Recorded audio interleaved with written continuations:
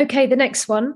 I note that the two companies mentioned below are not High Street Group Limited and not developers, but HSG Rooftops and High Street Rooftops Holdings. Is this the correct focus for recovery of our loan notes from High Street Group? Well, no, look, we just need to concentrate first and foremost on High Street Group.